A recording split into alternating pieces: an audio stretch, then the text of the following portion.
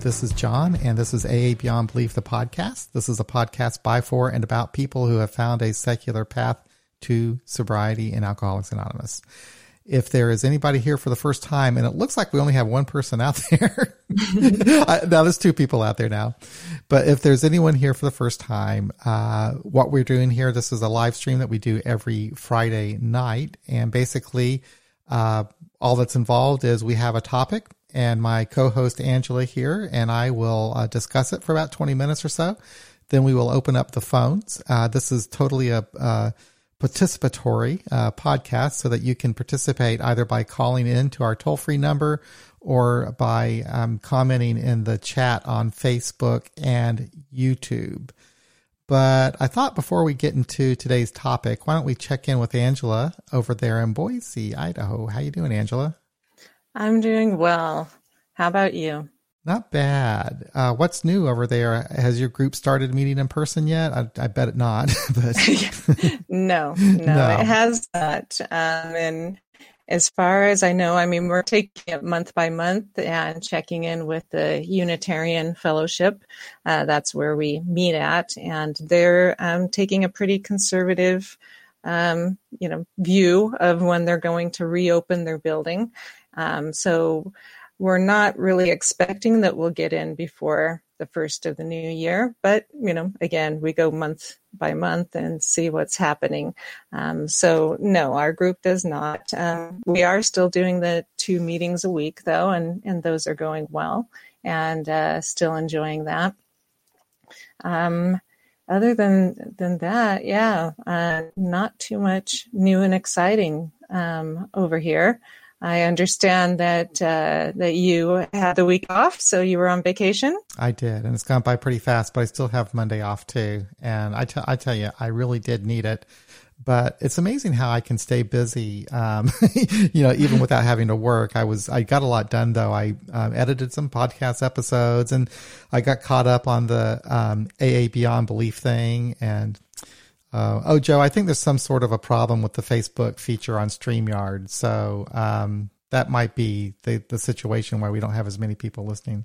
Yeah. I saw some sort of an error message that StreamYard mentioned that there was some kind of a technical problem with Facebook.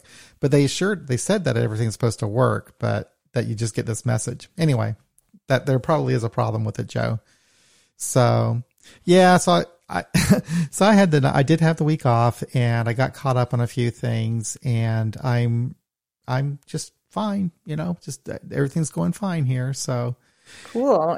On the bottom of our little StreamYard thing next to Leave Studio, it has the words "having issues?" ? And I just think that's hilarious. Oh, yeah.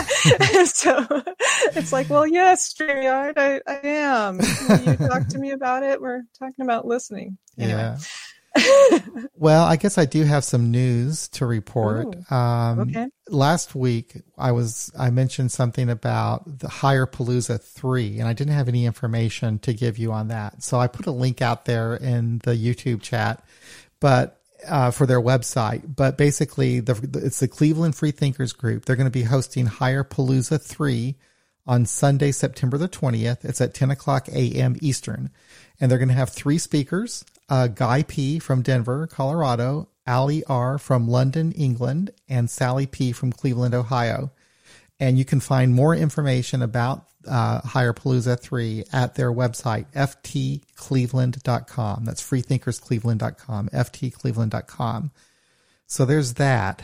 And that should be pretty good. I did actually attend the first one that they had, and I didn't even realize they had a second one already. So this is their third one.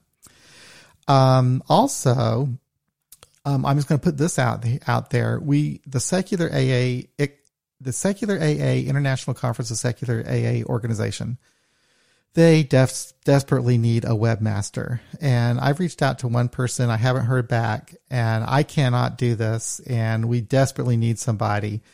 So if you have skills in that area, please send an email to seculara@gmail.com.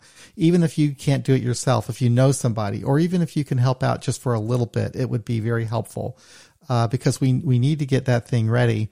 When we had a really clumsy exchange of webmasters from one to to none.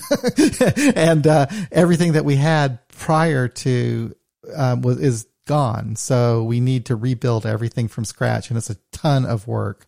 So definitely, if you're interested in helping out, please send an email to seculara@gmail.com. And what I'll do, I answer that email address, but I'm hoping to get someone else to do that. But I'm going to forward your email on to to Sam, who's the chair of the board, and he'll get in touch with you and get you going on that. So please consider doing that. And then also we mentioned something about streaming on Saturday. We will be doing that. It's not going to be a weekly thing though. So we'll announce that ahead of time, and we'll do that like once a month. So let's look at doing another one, on Saturday, next month. So we'll be doing that in October. October also, by the way, on October the 4th, this is hard to believe, but that will mark the 5th anniversary for AA Beyond Belief. Unbelievable.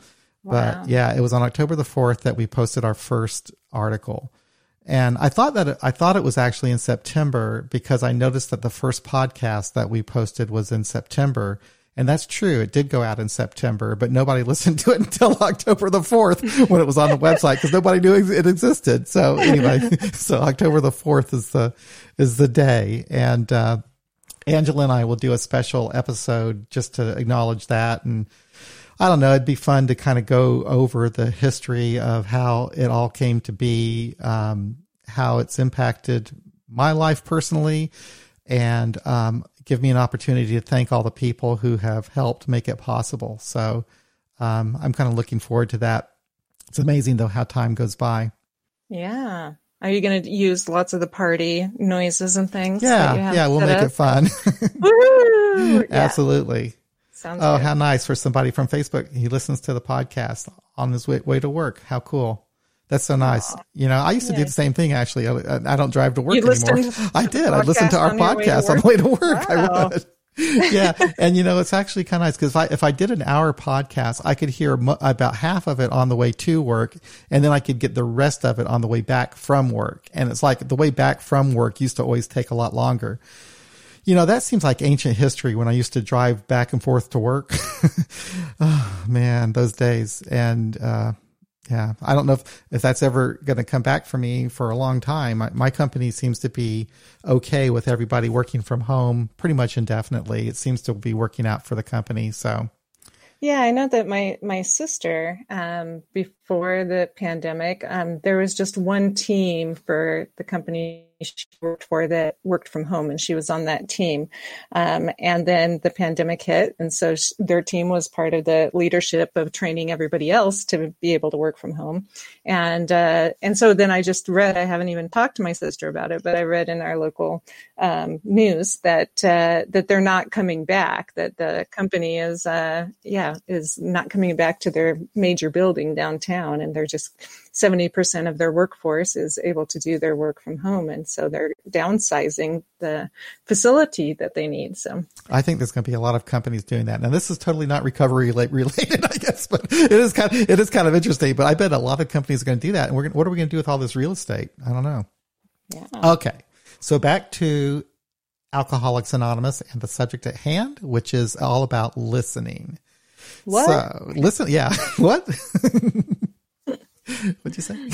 I had to do it. I had to do it for Josie. I don't know. Yeah. So anyway, so today, this topic was actually inspired by an article that we posted back in, April of 2017. And it was written by Galen T. Galen does a lot of work for AA Beyond Belief. He's like, one of our editors. Him and PJ do the editing.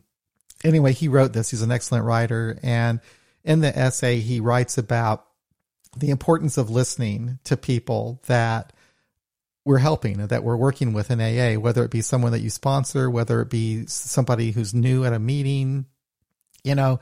And he wrote in his essay, which I find true for me too, that what he found, like when he was sponsoring people, is they didn't really want him to fix their problem.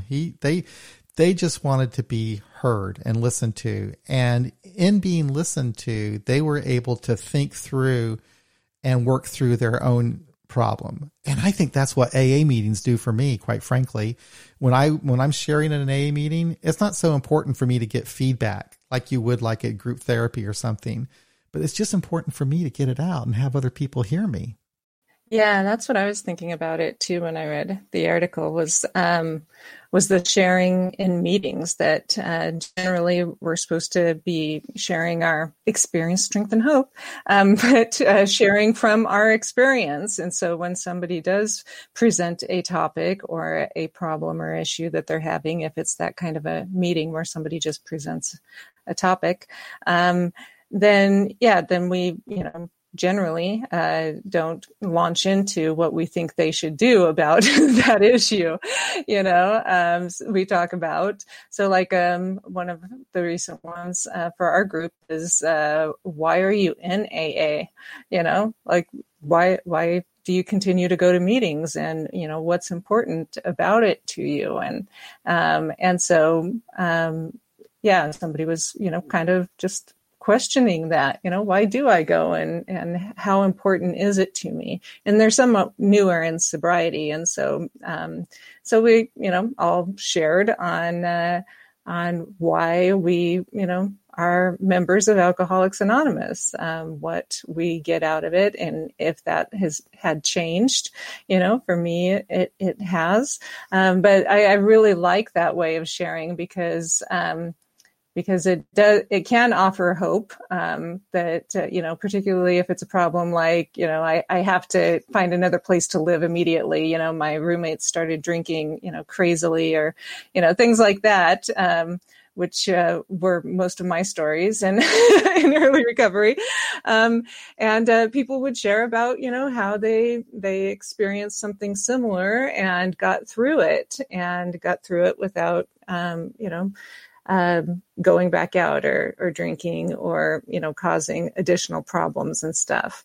So I really like that. And I, like you said, and I think the article said, it seems different than in other therapies. And that's been brought up in our group too, because we have members that are very active in the VA as well. And in the VA, substance use disorder treatment, they call each other on stuff, and so we've had to talk about the difference, because that's not really something that we do in our meetings. I mean, maybe they do in other meetings, but particularly in the area that I'm in AA, it's usually a topic discussion, and we just share what our experience is with whatever topic.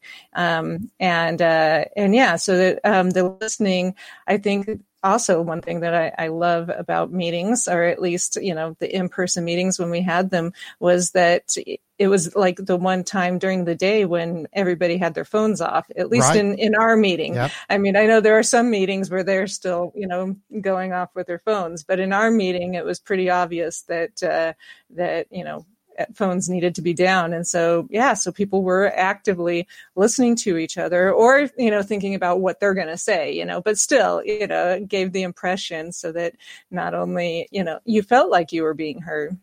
And I think that that's something that AA has to offer, that other people might not be getting in their it's unique life. To AA, and I think in a way where, because I've been in group therapy where, you go around the room and the therapist kind of facilitates a conversation, and he wants the therapist wanted us to interact with each other, and so it was a completely different thing than in AA where you just kind of go around, everybody has their say. For 2 or 3 minutes. I'm telling you, like you've never been to an AA meeting. Yeah. Tell me about it. So what happens in an AA meeting? But there's none of that. I know there is crosstalk sometimes, but I have been to meetings, and I know we've all been to meetings like this where somebody does try. Like sometimes it'll happen like this. Someone will come to the meeting and they will just ask for advice, and then they start getting it, and those, I kind of cringe at those meetings because it's like, no. I really don't want to hear a bunch of people trying to fix this person.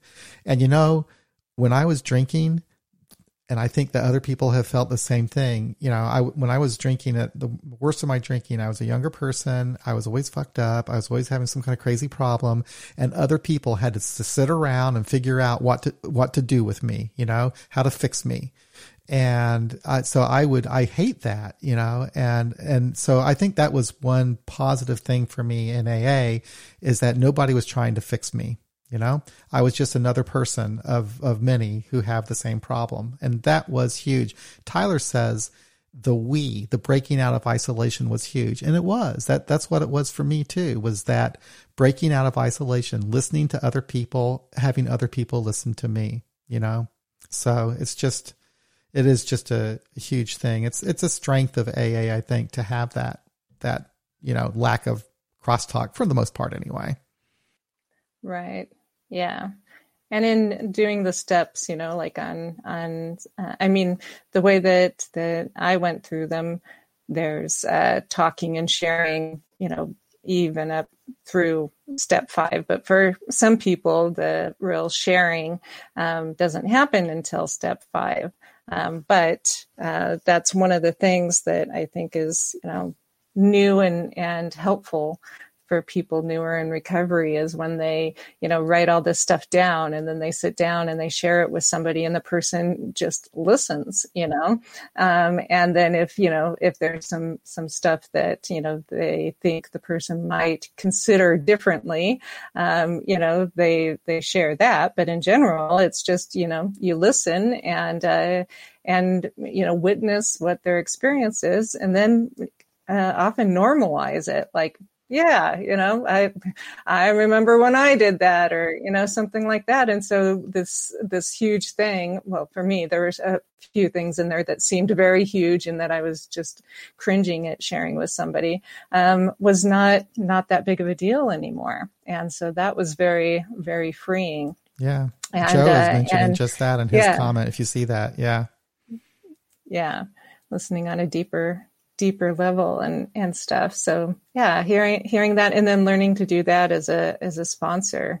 And, you know, that was one of my sponsor's main things, to me about sponsoring, is she said, you just have to see the person for who they are and love them, until they can love themselves. And that's really it, yeah. You know? So. Well, I've been on the receiving end of, 5th steps, and also on the giving end, of course. And both times, I guess I learned from the person who heard my 5th step, and he just listened to me, you know, and I think that the only time he would ever talk or share something from his own life would be if I was stuck. And he would sense that there was something I didn't really want to talk about or was difficult for me to talk about. And he was really good about making me comfortable so that I could get that out, because I did think it was important to get that stuff out.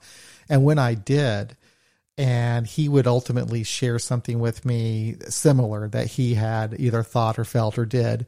And it you know, it did feel like, oh, wow, you know, I'm not a freak of nature. You know, this is I'm just a human being like this guy is, you know. And I did the same thing. I just basically listened to the person, and only if they were stuck, only if it felt like it was the right thing to do, would I ever say anything at all, you know? Yeah, I think, and I don't know if it's just somewhat of a gendered thing, but I know that the majority of the 5th steps that I've listened to have involved abuse of some sort that the woman has undergone. And so always part of that is to reflect in a way so that they understand that they didn't have a part in that.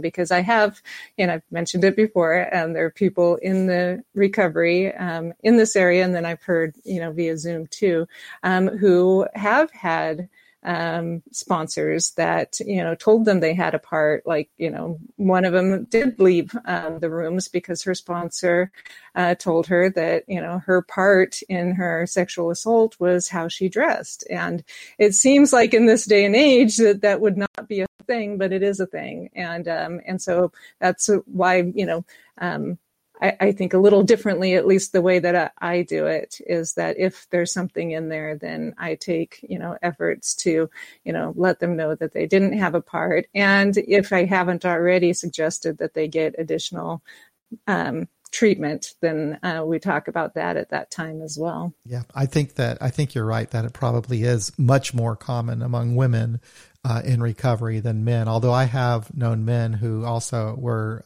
abuse survivors, and that's something to really think about. And I guess there's also time for me too to recognize what I might not be qualified to hear. I have not yet had anything like that, but yeah. But that's crazy that someone would say that they had a part in something like that. But I know it happens. I've heard it from other people several times. Right. Yeah. And so I think it's something important for us to talk about, or at least to acknowledge that it happens, and that, anybody who listens to our podcast, that's not something that I would say the majority of responsible people in AA would be doing. And so, yeah, definitely seek out other people in AA if you've had that experience, or a therapist to talk about that. Jackie's comment, early on, it felt mind-blowing to me that people would share things and it was almost like they were in my head or in my gut. Yeah, I know what you're talking about, Jackie. I've certainly have had that experience. Now, over the last few years, I'd say actually over the last 5 years in particular, and I could go back even further, really since I've been married, I have become more aware of how poor a listener I really am. I can't tell you how often I've had conversations with my wife and she says to me, "You're not listening." And I'm like, "What'd you say? What'd you say?" It's like, she's right. I'm sitting there in the room with her and she's talking, and it's like the Charlie Brown cartoon when the teacher's talking or something. I don't know, nothing's seeping in. And it's like, I'm having a conversation, I'm not picking it up. And then I also noticed that during podcasts, like if I'm interviewing somebody and I think I'm listening to them, but then later on when I go back and edit the podcast, and I really have to listen closely when I'm doing that editing, and I notice that I don't pick up on something like really important that they said, or I don't ask a follow-up question or go deeper into it because it didn't seep into me. I was probably worried about, did I hit the record button or, some other stupid thing like that, but I wasn't focusing on what the person said. So between my wife and the podcast, I really started becoming more aware that, this is something I really am not that great at and I really need to get better at. And just having that awareness did help me. And like when I really am focusing on it, then I can see that, okay, this is something that is truly a skill to be developed. It's not something that you can just assume that you do naturally because you're a human. And I actually read a little bit. I did a little bit of research, nothing big, but just Googled a few things. And about for the average person and any human being, you only remember about 25 to 50% of what's being said to you when you're in a conversation. So anyway. So that's just the way we are. So, it makes sense to me. I would say maybe 10% on mine. But, oh, really? No, I don't know. It depends on what it is and the depth of conversation and That's true. That kind of thing. My mind I think the example it gave up. was like if you get directions, like if somebody is giving you directions, you're only going to pick up like maybe half of it. And that's kind of true. I mean, if you you don't have to get directions from people anymore, but I don't know, Angela, if you're old enough to remember when you were driving and you had to stop and ask somebody for directions, and it's like, it was crazy because what they say? I can't remember. Now you just use your phone. It's no big deal. Okay. Yeah, I've heard of that. Yes. Was that when you oh my God, we had maps. We had maps. Use your feet to move the vehicle and stuff. We had road maps. We had paper maps. We had to roll them. Anyway, those were different days. So what do we really expect? Sponsors are not professionals, inbound and trained by ethical codes. They're going to bring all their wacky ideas. That's true. That's just the thing. Sponsors are just people like us and people in recovery like us. And, we do have to be kind of careful, I guess, about, getting the right sponsor. I've been pretty lucky, I suppose. I had some sponsors that were, I've gotten some bad advice from sponsors and so forth, but for the most part, I've been pretty lucky, I guess.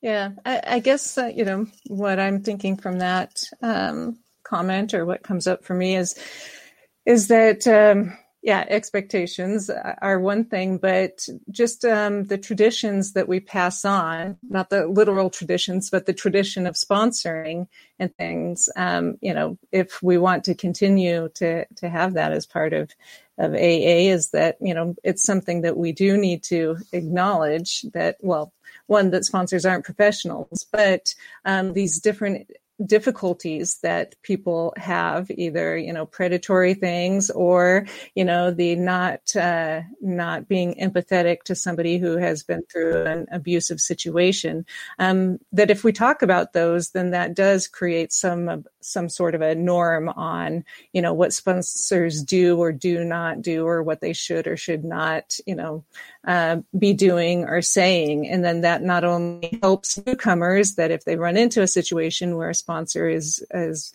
being overbearing or stepping in, too much or something like that, then they'll, be able to hopefully feel like they can talk to somebody else about it and get another perspective. But then it also helps people who, as they're, starting to sponsor, have a little bit more guidance on, what they,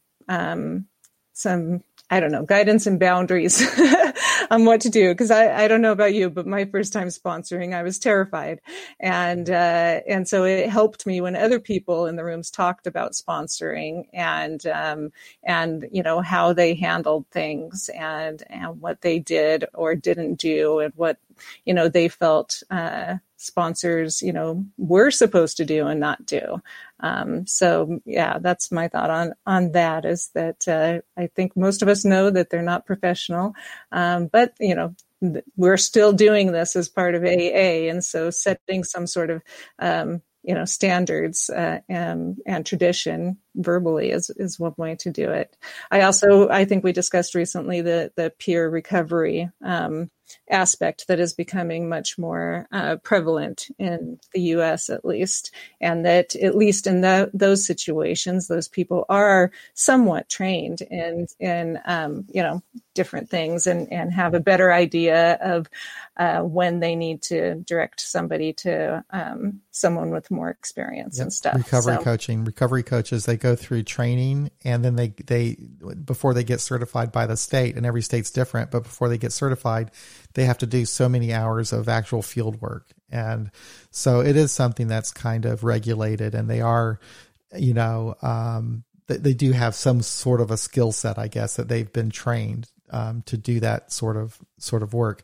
And it's really interesting. It's a great concept. I think it puts more people out there, that can actually help people. So that's a good thing. That's great. Yeah. So, and Joe's thing on directions. Yeah.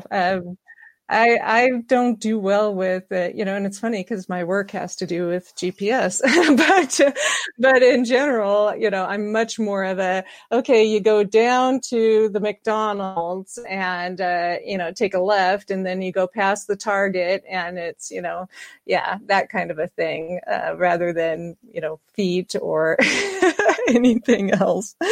So anyway. Growing up, back to listening. I'm just remembering, and we have pictures of this, but growing up, okay, so back in the 70s, I lived in Europe as a kid, and my father was in the military, and in the Army, you'd get a lot of time off work, you could go travel. So it seems like we would take a summer off work, and we'd travel in Europe in a car, and we were pulling a little trailer behind us. And more often than not, there's a picture of my dad with a map trying to figure out where the hell we are. It's kind of funny. But I do those are funny days. And I remember my dad often getting lost. And then it was even funnier when my grandmother was around, and my grandmother used to give my dad such a hard time for getting lost all the time. But of course that wouldn't happen anymore. So when I was doing my research, and it took not a whole lot of time, but anyway, when I was Googling on listening, so I came up with some different types of listening. And I'm sure that there are more, but active listening, empathetic listening, and what's the other one? Active listening, empathetic listening. Oh my goodness. Oh, mindful listening. And so I went to the site. It's called mindtools.com, which is really kind of a business site, but it had some really good stuff there about listening. And there's a difference between active listening, mindful listening, and empathetic listening. And probably the empathetic listening is what we do the most in AA, where we are actually kind of, we're the mirror for the person, I guess, is how they describe it. Yeah. Yeah, I would agree. I did want to touch on the person in the chat that mentioned having a sponsee that committed suicide, and I'm sorry to hear that. Yeah, definitely is one of the difficulties in AA, or not difficulties, but it's one of the realities that we have of when we're trying to, be of service and help somebody, and it's beyond what we can do. And I have had oh my God, I see the comment now from Solar King. I'm sorry, I missed that. Oh my God, I had that experience. I had a sponsee who. You couldn't have proved it was a suicide, but I was pretty sure it was. He just ran his car at a very high speed into a tree. And I went to his funeral, and it was just awful, and I spoke to his family. I got a call from I remember that I got a call from his father telling me what happened. And, wow. Yeah, it's tough. It is really, really, really, really difficult. Anytime suicide just by itself, anytime you lose someone that you love or know from suicide, I've experienced it firsthand from my mother's death. And the first thing that I did as a kid, and I think our entire family did that, is you looked back in hindsight, and it was like, how could I not have seen all the warning signs, because, she was doing all the classical things a person would do before they commit suicide, but we weren't recognizing that at all, And so I think it's natural that I know I did, and the rest of my family took the blame for her death to a certain extent, felt a lot of guilt over it. So I think that applies almost any time that someone who commits suicide. It's like you always say to yourself, maybe you might say to yourself, oh God, if I only could have done this or that, and honestly, there's nothing. It's just I consider it like, an illness, and that's just the ultimate outcome of the illness, Yeah. Yeah. And I've had sponsees who have been suicidal, and what I generally do is call in my sponsor or another woman who has more experience than I do, so that we can talk together with the person so that they can feel part of the community, because there's more than one of us, and it helps. It helped me to not feel like I was responsible to keep this person alive, and it did help that person feel loved, and I'm not saying that that's the way to handle everything. But in my case, my experience was that that's what we did. And I know during this pandemic that there have been quite a few people that have been lost to overdose or suicide, and several women from one of the groups that I attend who one of them attempted suicide and ended up in the ICU for about a week and a half or 2 weeks, I think, on a respirator, but was able to leave, got better, and is now working on getting, some things back together again, so they feel better. But another one, had lost her brother, to suicide, and family of alcoholics. And so was really feeling that. And so meeting with her and just talking about my experience with with depression and staying in recovery, and having that within my family as well, was what I could do to help. And, fortunately that person too is now, doing much better and taking, baby steps to get back into the community. But for her, it was mainly listening some, but also just, sharing, from my true experience of, what it felt like to me, and what I did and what I continue to do to work with feelings of depression and family issues and things like that.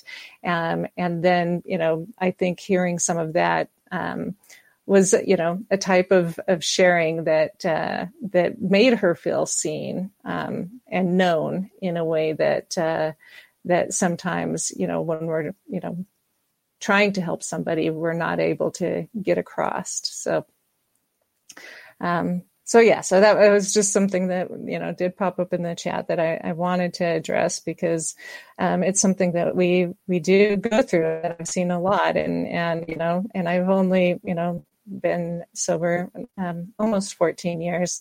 But there have been multiple suicides in my community, and it is difficult, particularly when we are used to sharing our feelings on a certain level, openly. And so there is a sense of closeness, whether it's, real or not, we do feel like that. And so I think, it does, it feels a little bit personal in some aspects, of should I have done something differently, or would there have been a different outcome? Fortunately, I think, I've done enough work that I when these things have happened, I haven't taken it personally. Maybe I should have, but I didn't. I understand that I can't solve everyone's problems in my place in the grand scheme of things. But another comment in there that I really like, Mary's comment on more books on sponsorship would be great. And I think that's true. I mean, I don't know how many are out there. I don't generally go to the local central office and look at books that often. And so I don't know how many are out there. I don't think that there are any secular ones that I know of. And so, maybe that's an area that a bunch of us, if you have some time, can put together a secular guide. You don't see, I don't know if I've ever seen anything before, and I'm sure that it's happened, where there's been like some sort of a seminar on sponsorship that actually kind of helps train people to teach people about sponsorship, how to be a sponsor, and what a sponsor should and should not do. But that would be some important, training to have in AA, so that people knew, the limits of a sponsor, and so people would learn about how to sponsor. But yeah, books would be very helpful. The only thing I know that we have is the sponsorship pamphlet, which is actually, pretty good when you read it. It does make it clear that a sponsor isn't supposed to give, medical advice and professional advice and all that kind of thing. So, and it warns against the real authoritative sponsors, which is a problem. Yeah, I was going to say, because I think there are some guides to doing it, but unfortunately, they're usually some groups that are not necessarily working in people's best interests. There's some kind of really controlling type sponsorship stuff. But anyway, about empathetic listening, the definition that I found on that website was empathetic listening is a structured listening and questioning technique that allows you to develop and enhance relationships with a stronger understanding of what is being conveyed, both intellectually and emotionally. So as such, it takes listening techniques to a new level. So it says that empathetic listening is a higher level of listening compared to mindful listening or active listening. Which kind of makes sense to me, because when you're doing, when you're empathetic, you're putting yourself in that person's place. You're you're letting that, you're, I guess, feeling that person's pain. Like they used to say, like certain politicians used to say, I feel your pain. You know what I'm saying? Though you're actually kind of putting yourself, I guess, in their place, understanding that what they're going through is painful or whatever, confusing or whatever the situation might be. Yeah, that was one of the things in the article that I don't know that I necessarily agreed with, of the, saying that empathetic listening doesn't come naturally to many of us. I think that it does to at least, to some of us, maybe I'm an outlier. But just and I think that's one of the things that people are missing so much about the in-person meetings, is that the unspoken social cues and the way that, you can go to a meeting and, and have a stressful day, or, something's on your mind and people say, how are you doing? And you're like, I'm fine. And, but, they can sense that you're not fine. And so, we'll either, see if you talk in the meeting or get in touch with you after the meeting. But yeah, that's, I think, is a huge, part of at least the meeting. Oh man, you are so right, because obviously humans communicate in more ways than just by speaking and writing. It's just our body language and the expressions on our face. And I remember when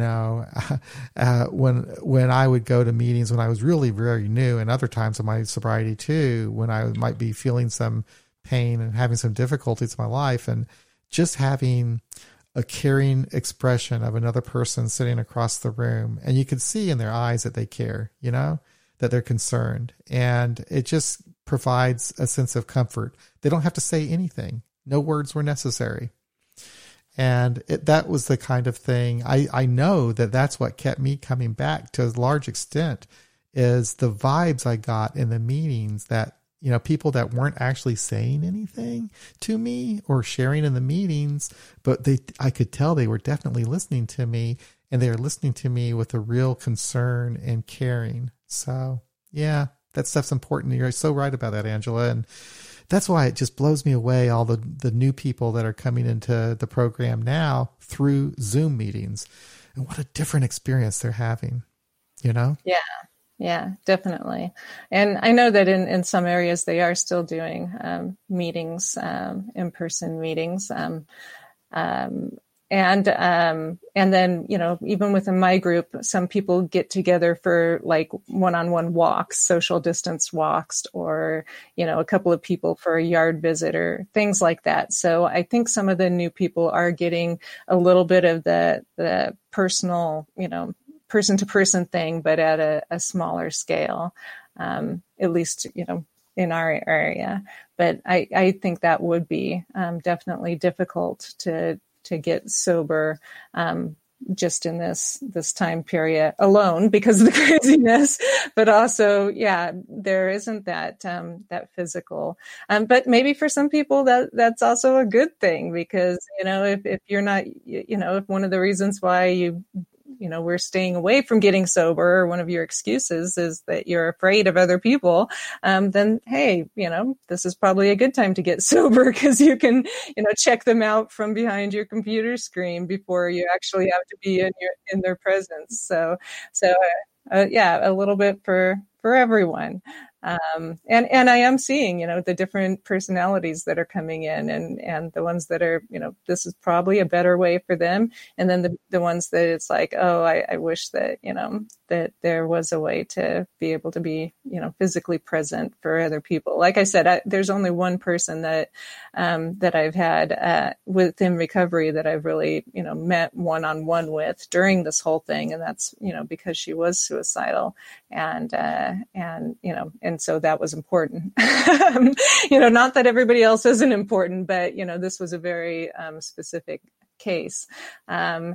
And in here, like I said, some people are going on walks. I know that some of the people that sponsor that's how they're getting together with people that they sponsor, is going for walks, so that they're, talking and moving and getting a little bit of that, without taking too many risks. So I just Googled Imago therapy from Mary's, and it's Imago. You already know what it is. What is it? It's well, like Mary says, it's a therapy about listening and repeating what you heard, and saying things so that your partner feels heard. It's basically comes from Harville and Helen LaKelly Hendricks, and two people who've been in that field for a long time. And the idea behind it is that we tend to get in partnership and or marry a person who has some sort of characteristics that remind us of our attachment, injuries or whatever growing up, and that it's not a conscious thing that we do. It's the subliminal cues that we get from the person, which is why it makes me think of when you're younger and hanging out with a group of friends, and then you're like, oh, this person would be so great with this person, and several of your friends are like, yeah, those two just seem like they'd be two peas in the pod, and then those two meet and they have no interest in each other whatsoever, and so learning about imago therapy I'm like, oh, okay, so that could be it. That's why we subconsciously seek out somebody who enacts in some sort of way in your relationship some of the injuries or attachment behaviors that you experienced as a child. And so part of imago therapy is to learn to listen and be able to communicate and dialogue so that your partner can help you heal those injuries, so that it's a way to help co-regulate each other, and it's seems very successful for a lot of people. It's really interesting. It says that the term imago is Latin for image, so that kind of makes sense. And then what else does it say here about empathetic listening? To use empathetic listening, listen patiently to what the other person has to say, even if you do not agree with it. It is important to show acceptance, though not necessarily agreement, by simply nodding or injecting phrases such as I understand or I see. Yeah.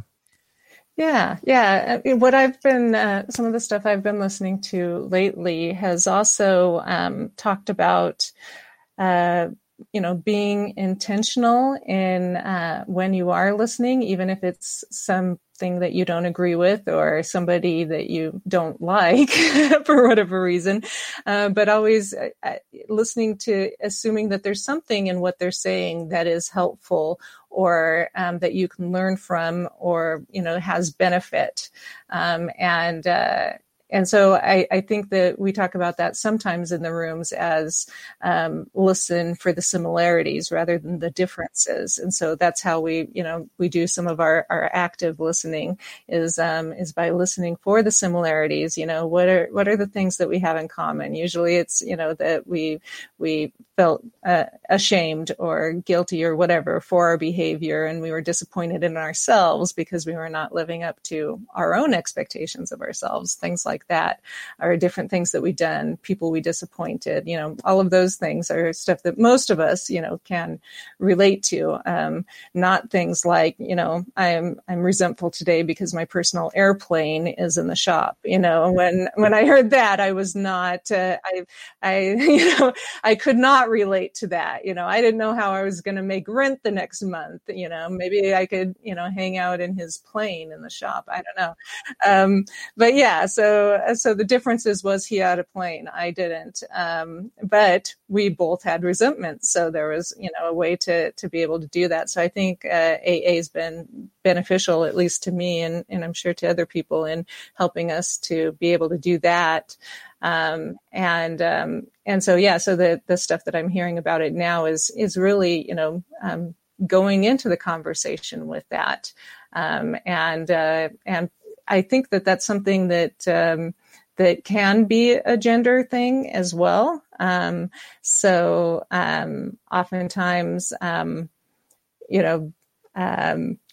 there needs to be active listening there, and the assumption that what your partner has to say has merit or has something that that you both should be looking at.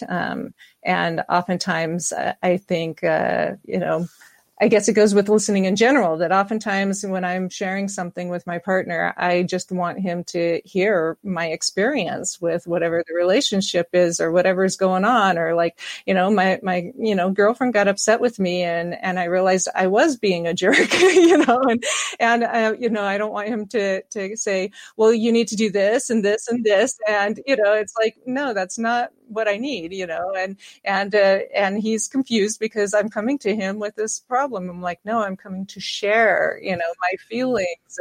And so it's taken a while for us to work with that. Yeah. And, no, I think it is kind of a gender thing. I personally, I could be wrong, but I don't think I have that problem, but I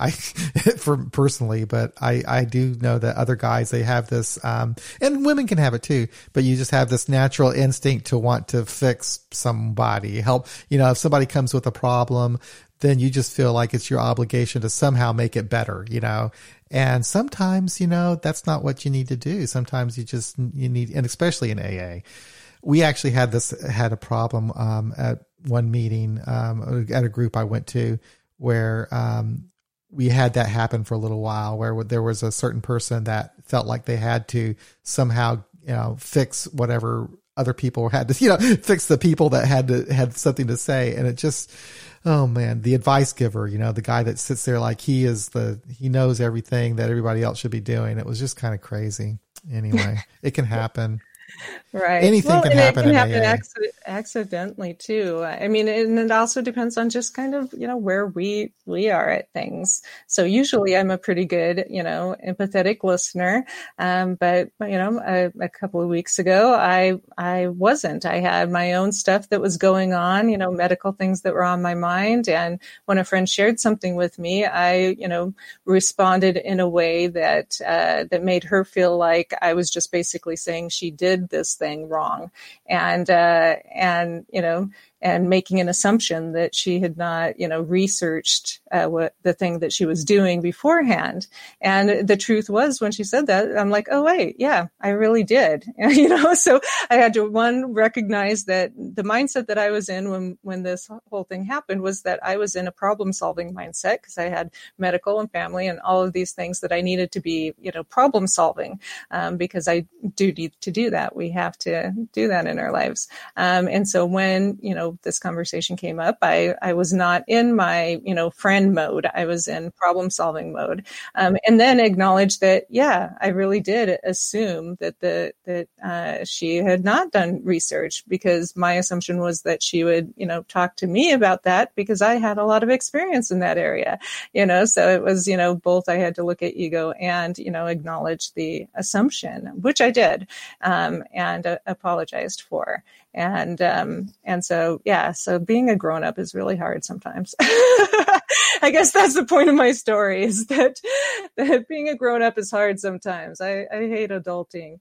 But it's good. It's important, for me to, go through those experiences so that I'm reminded about them. And actually practicing the different things that we talk about on here, or that, I try to work with, the girls on, things like that, is that, yeah, I still sometimes I'm not in the right mode at the right time. And I need to be accountable for that, and that it's okay, to do that. So.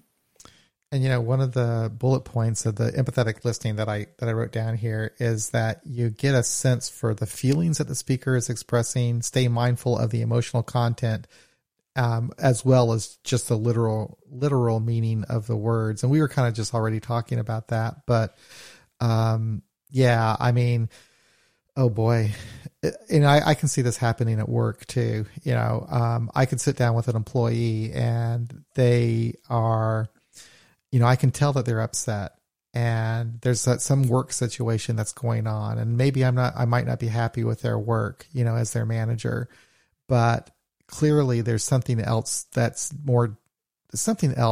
really going on underneath all of that. And maybe I shouldn't really care about that as a manager, but, I have noticed at times, especially now, during this time, that people do have a lot going on. They're taking care of their kids while they're trying to work. God, all kinds of different issues are going on. So, I'm recognizing that, I guess, more now, just in my workplace, that whenever I talk with my team, I always have time where we just talk about what's going on in our lives, and that kind of helps get the, that way you kind of understand what's going on underneath everything else that we're doing. Because otherwise, if all I do is focus on whatever the work thing is, it's like, well, Yeah. And I could see how that would be beneficial for the team, because if somebody is, usually like a team player, but really on top of their game, and suddenly they're not, then, other people, if they know what's going on, are often willing to pick up the slack a little bit, for that person. And so then you feel more like a cohesive team, rather than just, different parts of the cog. And so that's kind of cool. The place I work, they're very empathetic. They actually push it and encourage it. And, it's like, if some of our employees are having a problem with like one of their kids or something, that my boss's boss will even let me know, say, hey, if that person needs to take a little bit of time off, and they don't even have to charge it to their PTO, just give them some time, and so that's really good about that. And so when people just know that, and again, this doesn't seem to have anything to do with recovery, but it's just nice to work in a supportive place where that people do care and they do listen to you with whatever was happening. Of course, we still need to get our work done, but still. Right. Right. I don't know. I'm coming up with a bunch of stuff that has really nothing to do with recovery. I'm thinking about work. Isn't that weird? And I've been off all week. Yeah. I guess I'm ready to go back. Right. Make sure they're still exist without you. They've made it a week. But you're right. Empathy doesn't necessarily come, I guess, naturally. I think I'm like you. I think of myself as being an empathetic person, but I know there are times when I'm not, but I think that I do have it within me to be empathetic. But there are some people, and I'm not going to mention any names, but they have no empathy at all, and it's like really weird to witness something like that. And it's like, if you don't even have that little spark, I don't know, man, what can be done about that? But I think most people have it within us to, because we've had our own life experiences and we know how painful it was, we do care about other people that are going through something like that. We do have that sense of empathy. Yeah. Well, and for people who don't, I mean, I know for a lot of guys in our meetings that they had to shut that part of them off for whatever reason. And so it's not that they don't have it within them. They just don't know how to do it. And so, yeah, I do think that it can be something that can be learned. And, I often advocate for the book, Nonviolent Communication, Language of Life. Because that has some guides, some dialogue, things that you can use so you can get used to phrasing things in a certain way to make it more open for dialogue, rather than, this is, how I feel. I feel this, and this, and it comes out, somewhat harsh. So there are things, the Imago therapy has stuff like that. There are a lot of different ways you can learn it. But I think it can be learned, in that, sometimes it's that, the culture that you're in, that wasn't allowed, or it wasn't safe. And so to learn, to start building some trust and the ability to do that. I think that can happen. Because with some people, they just weren't taught or weren't in an environment where they needed to use empathy and then there's some of us who had to rely heavily on being able to feel the situation around us to know how to act in order to survive. So there's some balancing that needs to happen in recovery regarding, listening, empathetic listening, and boundaries, and all of that fun stuff. Aaron's comment is a pretty good place to end up, I think. He says, I'd never tell a newcomer to put a plug in the jug or take the cotton out of my ears and put it in my mouth. I've had that experience as a newcomer and felt very alienated. I needed to talk. Boy, is that not the truth. And because like we said at the beginning of this podcast, that is what I found the most helpful for me personally, was talking and being heard, you know? Yeah. In our meetings, we usually really, at least, in person, we've done it online too, but that was something we talked about in business meetings before, actually, was that, to encourage, people who are new to share, not forcing them, but that it was something that our group really wanted to make sure we were doing, was encouraging them to share. What I found is that in some people who have been in AA for a while, that if that's the way that they, were initially brought in, that they still talk in those terms, not necessarily that they think that other people should do that, but they say that part of their story is that they really did need to shut up and just listen or whatever. And so that's been interesting to me to start picking up on that. And I've only been hearing that lately as I've been communicating or been in meetings with people from all around the world, that's, something that some people, and the person I'm thinking of right now is a woman. And so it's something that she internalized from the type of AA that she got sober in, that was, part of her story. And so, so I know that our group actively tries to avoid that, and let people know that we really want to hear what they have to say, because it helps us in our recovery. So it really does. I totally agree with that. That's the most important. They always say the most important person in the room.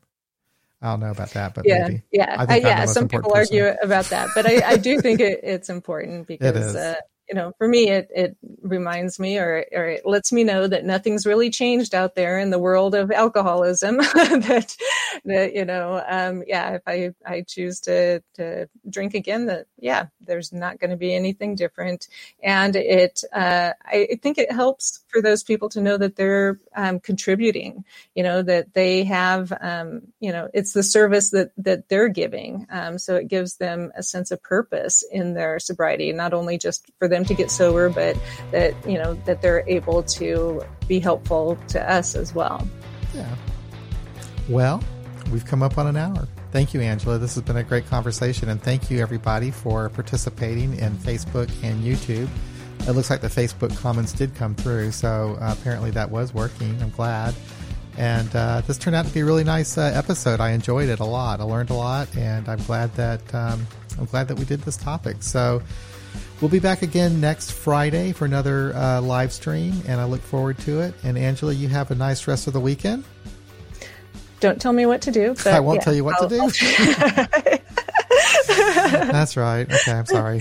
You can't boss me. I hope you have a nice weekend. Yeah. I usually say, have a great day if you feel like it. And the rest of you, the same. Take care, everyone. Bye-bye.